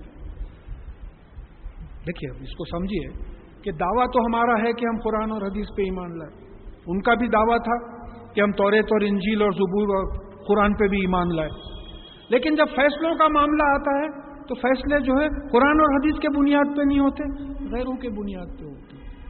جائیداد کی تقسیم اسلامک لا آف انہیریٹنس سے نہیں ہوتی، اپنی مرضی سے ہوتی۔ شادی بیاہ کے طریقے اسلامی طریقوں سے نہیں ہوتے، اپنے طریقوں سے ہوتے۔ تو اب یہاں یہ بات آ رہی ہے کہ آپ ادھر ہم یہ دیکھیے، یہ ان کی جو بات سنا رہے ہیں ہم اپنے پہ لیں، ہم آج کل یہی کر رہے ہیں۔ ہمارے جتنے فیصلے ہیں طاغوت یعنی غیر خدائی طاقتوں کے پاس ہمارے فیصلے ہو رہے ہیں قرآن اور حدیث کے بنیاد پہ۔ بلکہ میں سنا تھا، نہیں معلوم کہاں تک کریکٹ ہے، کہ انڈیپینڈنس سے پہلے یہ آپشن دیا گیا تھا مسلمانوں کو کہ بھی اگر آپ چاہتے ہیں تو آپ اپنے کورٹس اسٹیبلش کریں اسلامک لا پہ، نہیں ایکسپٹ کریں تو آپ جو ہے یہ قانون میں آ گئے۔ اب خیر ٹھیک ہے بھائی، جس ملک میں ہے اگر وہ اسلامی قانون سے نہیں ٹکراتا ہے تو اس کو فالو کر لینا ہے، لیکن پھر بعض جگہوں پہ آپ کو اختیار بھی دیا گیا ہے، جیسا ول ایگزیکیوٹ کرنے کا اختیار دیا گیا ہے، تو آپ قرآنک لا آف انہیریٹنس کے لحاظ سے ول ایگزیکیوٹ کر سکتے ہیں۔ آپ وہ ول آنر ہوگی، میں وکیلوں سے بھی یہ بات پوچھ چکا ہوں۔ تو بھلے دعویٰ تو کرتے ہیں کہ ہم اللہ اور اللہ کی کتابوں پہ ایمان لائیں، لیکن اپنے فیصلوں کے واسطے اللہ اور اللہ کی کتاب کو الگ رکھ دیتے ہیں، دوسروں کے پاس جا کے فیصلے کراتے ہیں۔ تو اور جو ہے حالانکہ اللہ تعالیٰ نے ان کو حکم دیا تھا کہ ان کا انکار کرو۔ وَيُرِيدُ الشَّيْطَانُ أَن يُضِلَّهُمْ ضَلَالًا بَعِيدًا، اور شیطان تو چاہتا ہے کہ ان کو بہت دور کی گمراہی میں ڈال دے۔ بھئی اب ہمارے ذہن میں یہ بتا دیا کہ بھئی آپ نماز تو پڑھ رہے ہیں، روزہ تو رکھ رہے ہیں، زکوٰۃ تو دے رہے ہیں، حج تو کر رہے ہیں، یہ تمام چیزیں یہ باقی کی چیزیں ہیں، تو اس میں قرآن اور حدیث کا کیا دخل ہے؟ نعوذ باللہ، اس قسم کا ایٹیٹیوڈ ہو گیا ہمارا۔ تو ہر معاملہ دیکھیے، بزرگان دین کے بارے میں تو یہ بات مشہور ہے کہ کوئی بزرگ خربوزہ نہیں کھاتے تھے۔ کوئی ان سے پوچھے تو بولے بھئی مجھے نہیں معلوم کہ رسول اللہ صلی اللہ علیہ وسلم نے خربوزہ کھایا تھا یا نہیں کھایا تھا، اور اگر کھایا تھا تو کیسے کھایا تھا، اسی لیے میں پرہیز کرتا ہوں۔ یہ بھی ایک مزاج تھا، آج ہمارا بھی مزاج ہے کہ ادھر ادھر۔ بھئی ایک قصہ سنا تھا میں، کوئی جہیز بھجائے تھے شادی کے دن، وہ بول دیے تھے بھئی ہم جہیز نہیں لیں گے، تو وہ لوری کو واپس کر دیے، بولے نہیں۔ وہ دلہن والے بولے ہم کہاں ڈالیں گے، تو آپ بولے پھینک دو، میرے گھر میں تو نہیں آئیں گا۔ یہ جائز نہیں ہے، یہ تمام چیزیں یہ خرافات کرنا۔ تو اس طریقے سے یہاں ہمارا بھی وہی معاملہ ہو رہا ہے۔ وَإِذْ قِيلَ لَهُمْ تَعَالَوْا إِلَى مَا أَنزَلَ اللَّهُ وَإِلَى الرَّسُولِ رَأَيْتَ الْمُنَافِقِينَ يَصُدُّونَ عَنْكَ صُدُودًا، اور جب ان سے کہا جاتا ہے کہ آؤ جو اللہ تعالیٰ نے نازل کیا ہے اور رسول اللہ صلی اللہ علیہ وسلم کی سنت کی طرف، ان کے احادیث کی طرف آئے، تو منافقین کو آپ دیکھتے ہیں کہ وہ آپ سے پلٹ جاتے ہیں، انجان ہوتے ہوئے پلٹ جاتے ہیں۔ ہم لوگ کیا کر رہے ہیں؟ دیکھیں یہ کیوں آیا ہے قرآن میں کہ آپ یہ دیکھ کے جائزہ لیں کہ یہ نفاق کی کیفیت تو اللہ معاف کرے ہم لوگوں میں بھی ہے۔ ایسا ہوا ہے، کئی وقت ہوا ہے، انڈائریکٹلی کسی کو بولے کہ بھئی یہ چیزیں مت کرو، یہ قرآن اور حدیث کے خلاف یہ باتیں ہو رہی ہیں، نہیں ہے ہمارے پاس۔ ایک جگہ تو یہ ہوا کہ میرے قریبی رشتہ دار کا انتقال ہوا، ان کے بیٹے آ کے میں سے پوچھے زیارت کے بارے میں، مولا نہیں ہے ہمارے پاس کچھ ایسی بات، تو خاموش ہو گئے۔ ایک صاحب بولے زیارت کا اناؤنسمنٹ، 3-4 وقت بولے زیارت کا، اٹھا کے بولے زیارت پرسوں ہوگی اسی مسجد میں، بولے۔ انہوں جانے کے بعد میں ان سے پوچھا ان کے بیٹے سے کون تھے، تو بولے میں نہیں پہچانتا ہوں۔ تو مجبوراً ان کے اناؤنسمنٹ پہ لوگ جمع ہو گئے۔ اب یہ دیکھیے آپ، یعنی ایسا ہے کہ بھئی قرآن اور حدیث کا علم ہے، اس کے بنیاد پہ آپ ایسا اناؤنسمنٹ کر رہے ہیں تو ثواب کا کام ہے۔ جہاں کوئی ایسی چیز نہیں ہے اس کا جو ہے اناؤنسمنٹ کر دے رہے ہیں. تو یہاں یہ بات سمجھ میں آ رہی ہے کہ یہ نفاق کی کیفیت ہے کہ یہ لوگ کیا کہتے ہیں, وَإِذَا جب ان سے کہا جاتا ہے کہ اللہ اور اللہ کے رسول کی طرف آؤ, یعنی قرآن اور حدیث کی طرف آؤ, تو آپ دیکھتے ہیں کہ منافق انجان ہو جاتے ہیں, بالکل پلٹ جاتے ہیں, انجان ہو جاتے ہیں. فَكَيْفَ إِذَا أَصَابَتْهُمْ مُصِيبَةٌ بِمَا قَدَّمَتْ أَيْدِيهِمْ, تو اس وقت کیسا ہوگا جب ان کے ہاتھوں نے جو بھیجا ہے, یعنی منافقین کے ہاتھوں نے جو بھیجا ہے, اس کی وجہ سے ان پہ مصیبت آئے گی غلط فیصلوں کی وجہ سے. ثُمَّ جَاءُوكَ يَحْلِفُونَ بِاللَّهِ إِنْ أَرَدْنَا إِلَّا إِحْسَانًا وَتَوْفِيقًا, اس وقت آپ کے پاس آئیں گے یہ قسمیں, اللہ کی قسمیں کھاتے ہوئے کہ جو ہے ہم یہ دشمنوں کے ساتھ اس لیے ایسا کر رہے تھے, ہمارا مطلب جو ہے صرف دشمن کے ساتھ اصلاح کرنا, موافقت کرنا, کوآرڈینیشن کرنا. تو یعنی جو اللہ رسول صلی اللہ علیہ وسلم سے انجان ہو کر غیر خدائی طاقتوں کی طرف مائل ہوتے ہیں, لیکن قسمیں کھاتے ہیں کہ بھلائی اور اصلاح کرنے کے لیے ہم ایسا کرتے تھے.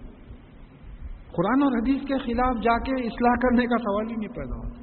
You have to stick to your guns. نہیں صاحب, یہ قرآن کے خلاف ہے, نہیں ہوتا ہے. یہ حدیث کے خلاف ہے, یہ نہیں ہوتا.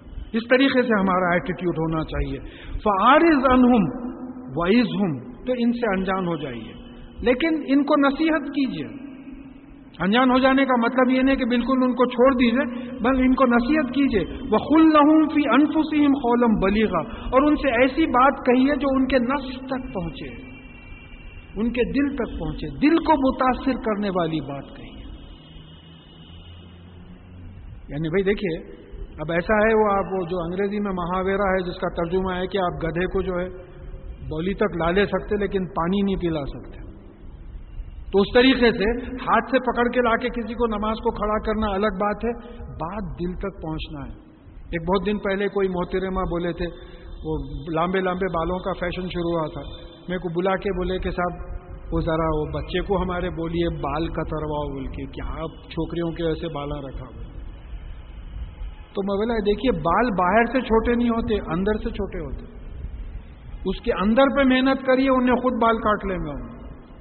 باہر 2 منٹ کی بات ہے, دو آدمی کو بلائیے, آپ پکڑ لیتے, حجام کو بلاؤ, بال کاٹ دو, ہوگا تو سر پھر بڑھاتا ہوں.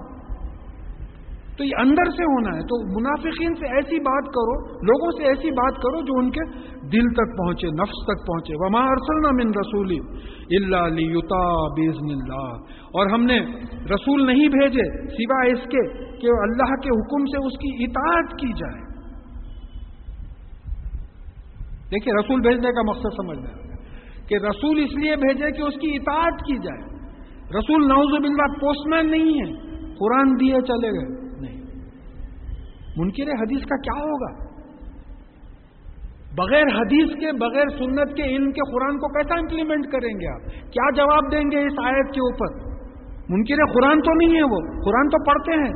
قرآن میں جب یہ آیت آئے گی کہ وَمَا أَرْسَلْنَا مِن رَسُولٍ إِلَّا لِيُطَاعَ بِإِذْنِ اللَّهِ, اور ہم نے رسول صلی اللہ علیہ وسلم کو نہیں بھیجا مگر یہ کہ اس کی اطاعت کی جائے اللہ تعالیٰ کے حکم سے.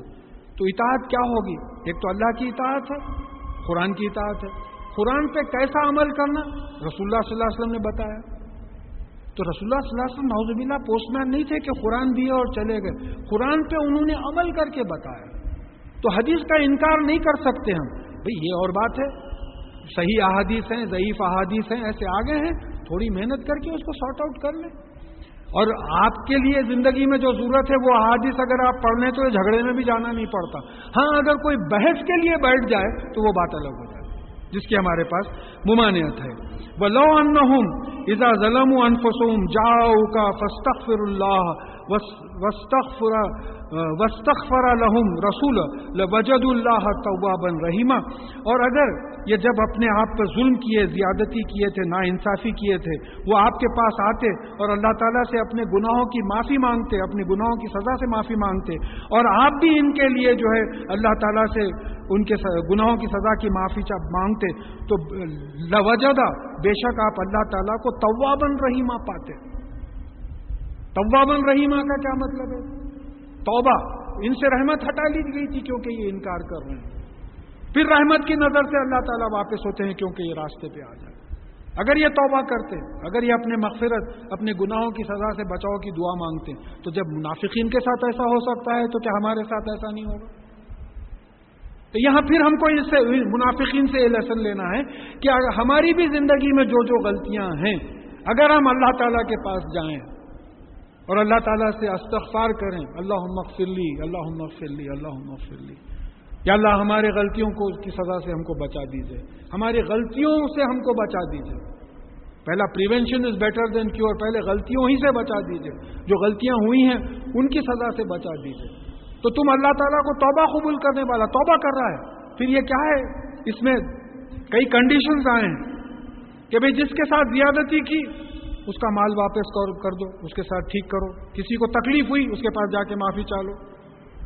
بھئی والدین سے کچھ گستاخی ہو گئی، بدتمیزی ہو گئی، آپ توبہ بولے اب کیا ویسا نہیں کروں گا. نہیں، آپ جاؤ اپنی ماں کے پاس، باپ کے پاس جا کے بولو ان سے، میں معافی چاہتا ہوں، تھوڑی دیر میرے ذہن میں کیا تھا نہیں معلوم، میں معاف کر دوں. دیکھیے کیسا خوش ہوتے، رو دیتے، وہ آنکھوں میں پانی آ جاتا ہوں کہ ماشاءاللہ کیا بچے.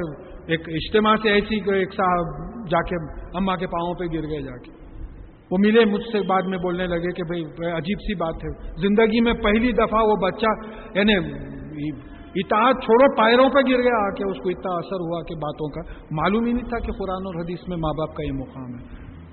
تو ہمارے سے جو جو گناہ ہوئے ہیں اللہ تعالیٰ کے سامنے، جن سے غلطی ہوئی ہے ان کی غلطی کی تلافی کر دینا، ٹھیک ریکٹیفائی کر دینا.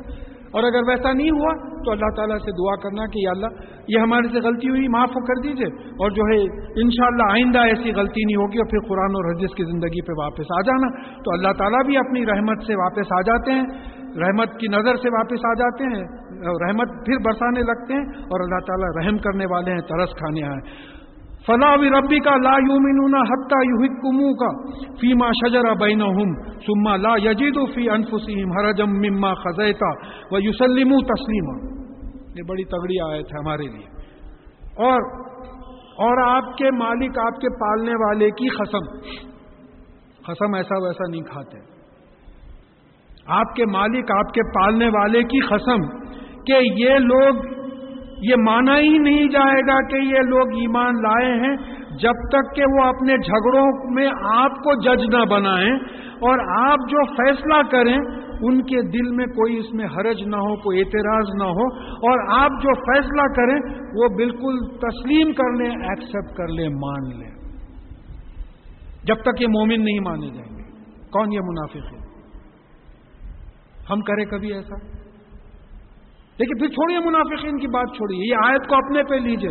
میرا تو سمجھانے کا طریقہ یہی ہے، ورنہ یہ ایسی سرسری آپ عربی پڑھ دیجئے، تلاوت قرآن ہو گیا، زور سے ترجمہ پڑھ دیجئے، چلے جائیے، قصہ ختم. یہاں یہ بتایا جا رہا ہے کہ دیکھو ان کو تمہارے پالنے والے مالک اللہ کی قسم کہ یہ مومن نہیں مانے جائیں گے جب تک کہ رسول اللہ صلی اللہ علیہ وسلم، ان کے جو جھگڑے ہیں آپس کے، وہ رسول اللہ صلی اللہ علیہ وسلم کو ان میں جج نہ بنائیں، اور جو وہ فیصلہ کرتے ہیں اس میں دل میں کوئی اعتراض نہ ہو، اور اس پہ سرنڈر کر دیں، تسلیم کر لیں ان فیصلے کو. کیا یہ کیفیت ہماری ہے؟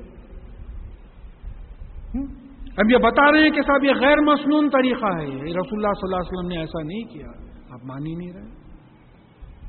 کئی چیزوں میں بات آ رہی ہے، رسول اللہ صلی اللہ علیہ وسلم کی سنت کے خلاف بات ہو رہی ہے، تو مومن ہی نہیں مانے جائیں گے. اگر آپ اللہ اور اللہ کے رسول صلی اللہ علیہ وسلم کے فیصلوں کے خلاف کام کریں گے تو مومن ہی نہیں مانے جائیں گے. تو پھر یہ اپنے پہ لے کے جو ہے بات کرنا، وَلَوْ أَنَّا كَتَبْنَا عَلَيْهِمْ أَنِ اقْتُلُوا أَنفُسَكُمْ أَوْ اخْرُجُوا مِنْ دِيَارِكُمْ مَا فَعَلُوهُ إِلَّا قَلِيلٌ مِّنْهُمْ. اور اگر ہم ان کو حکم دیتے کہ تو اپنے آپ کو قتل کر لو یا اپنے گھروں سے نکل جاؤ، تو یہ ان لوگوں میں سے نہیں نکلتے مگر بہت کم. اس کو سمجھنے کی کوشش کیجیے. اللہ کا حکم ہے قتل کر لو. اب جو مومن ہے قتل کر لیتا، گھروں سے نکل جاؤ، گھروں سے نکل جاتا. مگر یہ منافق ایسے ہیں کہ اگر ان کو ایسا حکم دیا جاتا تو یہ جو ہے نہ گھروں سے نکلتے نہ اپنے آپ کو قتل کرتے. وَلَوْ أَنَّهُمْ فَعَلُوا مَا يُوعَظُونَ بِهِ، اور اگر جو ان کو حکم دیا گیا، جو نصیحت کی گئی، اس کو مان لیتے، لَكَانَ خَيْرًا لَهُمْ وَأَشَدَّ تَثْبِيتًا، اور وہ ان کے لیے بہتر ہوتا اور ثابت قدم جنت کے راستے پہ ثابت قدم رہنے میں بڑی مضبوطی پیدا کرتا. یعنی اگر وہ قتل بھی کر لیتے، گھروں سے بھی نکل جاتے، کیونکہ محض یہ اللہ کا حکم تھا اور اس کی تعمیل انہوں نے کی، تو ان کے لیے بہتر ہوتا. یہ معاملہ ہے اللہ تعالیٰ کا. آرگیو مت کرو. وائی؟ اب کوئی صاحب ایسی پوچھے پھر طواف میں 7 طواف کیوں صاحب؟ نہیں خیر ایکسپلینیشن کے لیے پوچھے بات الگ ہے, لیکن why 7؟ Why not 70؟ Who are you? 5 نمازیں کیوں صاحب؟ مصروفیت بڑھ گئی. 2 کیوں نہیں؟ Who are you? بس 5 نمازیں حجت نہیں. 7 طواف 7 طواف، 7 صحیح 7 صحیح، 30 روزے 30 روزے، 1 حج 1 حج. یہ ڈسپلن جو ہے سمجھایا جا رہا ہے کہ جو ہے ہم بولے مر جاؤ، مر جانا تھا. گھروں سے نکل جاؤ، گھروں سے نکل. صحابہ کی یہی تو کیفیت تھی.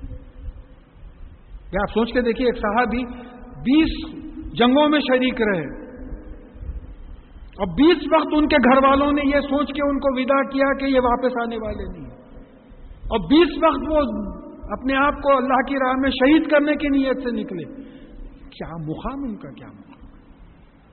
وہ ہمارا تو یہ معنی ہے کہ وہ کوئی آگے اگر ایسے تقاضوں کے واسطے تو نہیں ہے. بولو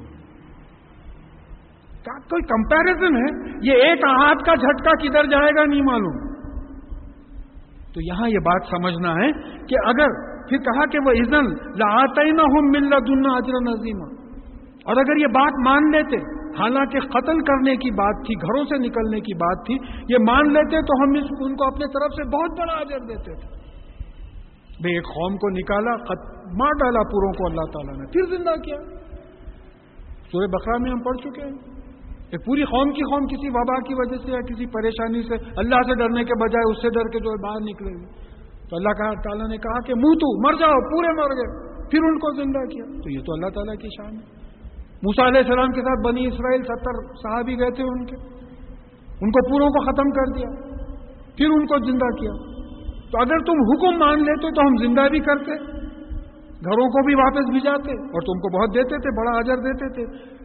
اب یہاں دیکھیے یہ تفسیر سورہ فاتحہ کی، یا انشاءاللہ اس پہ ہم ختم کریں گے یہ آیت پہ. سورہ فاتحہ میں ہم نے دعا کی تھی اہدنا الصراط المستقیم، ہم کو سیدھا راستہ، جنت کا راستہ جو ہے وہ راستہ بتا دیجئے. تو کہا کہ وَلَهَدَيْنَاهُمْ صِرَاطًا مُسْتَقِيمًا، اور ہم ان کو صراط المستقیم، جنت کے راستہ بتا دیتے. کن کو؟ یہ جو بات آئی ہے کہ وَلَوْ أَنَّهُمْ فَعَلُوا مَا يُوعَظُونَ بِهِ، یعنی جن کو جو نصیحت کی گئی تھی قرآن اور حدیث کے ذریعے، وہ نصیحت کو اگر یہ فعلو عمل کرتے تو ہم ان کو سیدھا جنت کا راستہ بتا دیتے. یہ ایک تفسیر آئی. اس کے بعد میں غیر المغضوب اہدنا الصراط المستقیم صراط الذین انعمت علیہم، اس کی تفسیر آ رہی ہے. انعمت علیہم، کس پہ انعام کیا ہے آپ نے؟ وہ نہیں، وہاں وضاحت نہیں آئی. یہاں یہ سورہ نساء کی جو ہے 69 آیت میں جو ہے اس کی تفسیر آ رہی ہے. سورہ فاتحہ کدھر گیا؟ تو یہ جس پہ اللہ تعالیٰ نے انعام کیا ہے وہ کون ہے؟ وہ مَن یُطِیعِ اللَّهَ وَرَسُولَهُ فَأُولَٰئِکَ مَعَ الَّذِینَ أَنْعَمَ اللَّهُ عَلَیہم، یعنی وہ لوگ جو اللہ تعالیٰ کی اطاعت کریں اور رسول اللہ صلی اللہ علیہ وسلم کی اطاعت کریں، یہی وہ لوگ ہیں جو ان کے ساتھ ہوں گے جن پہ اللہ تعالیٰ نے انعام کیا ہے.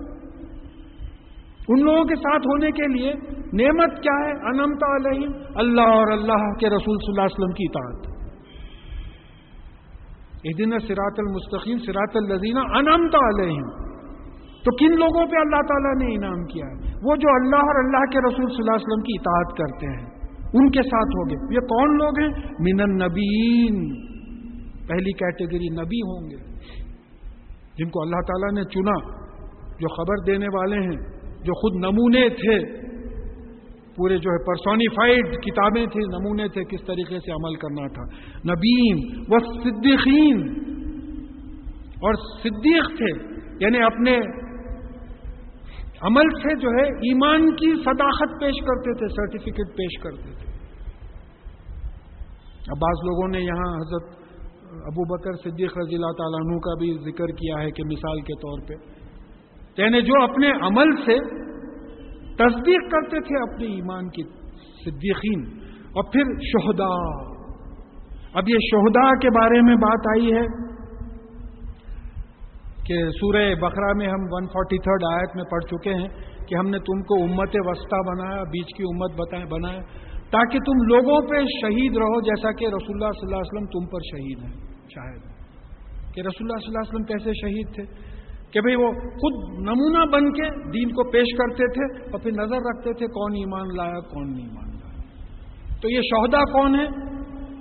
جو خود نمونے بنتے ہیں دوسروں کے لیے. تم بہترین امت ہو جو انسانوں کے لیے نکالی گئی ہے. تم لوگوں کو نیکی کی طرف بلاتے ہو، برائی سے روکتے ہو اور اللہ پہ ایمان لاتے ہو. تو نمونے بنتے ہیں اور پھر نظر رکھتے ہیں کہ بھئی سب لوگ ایمان لائے، بات پہنچا دیے. یہ شہداء ہے.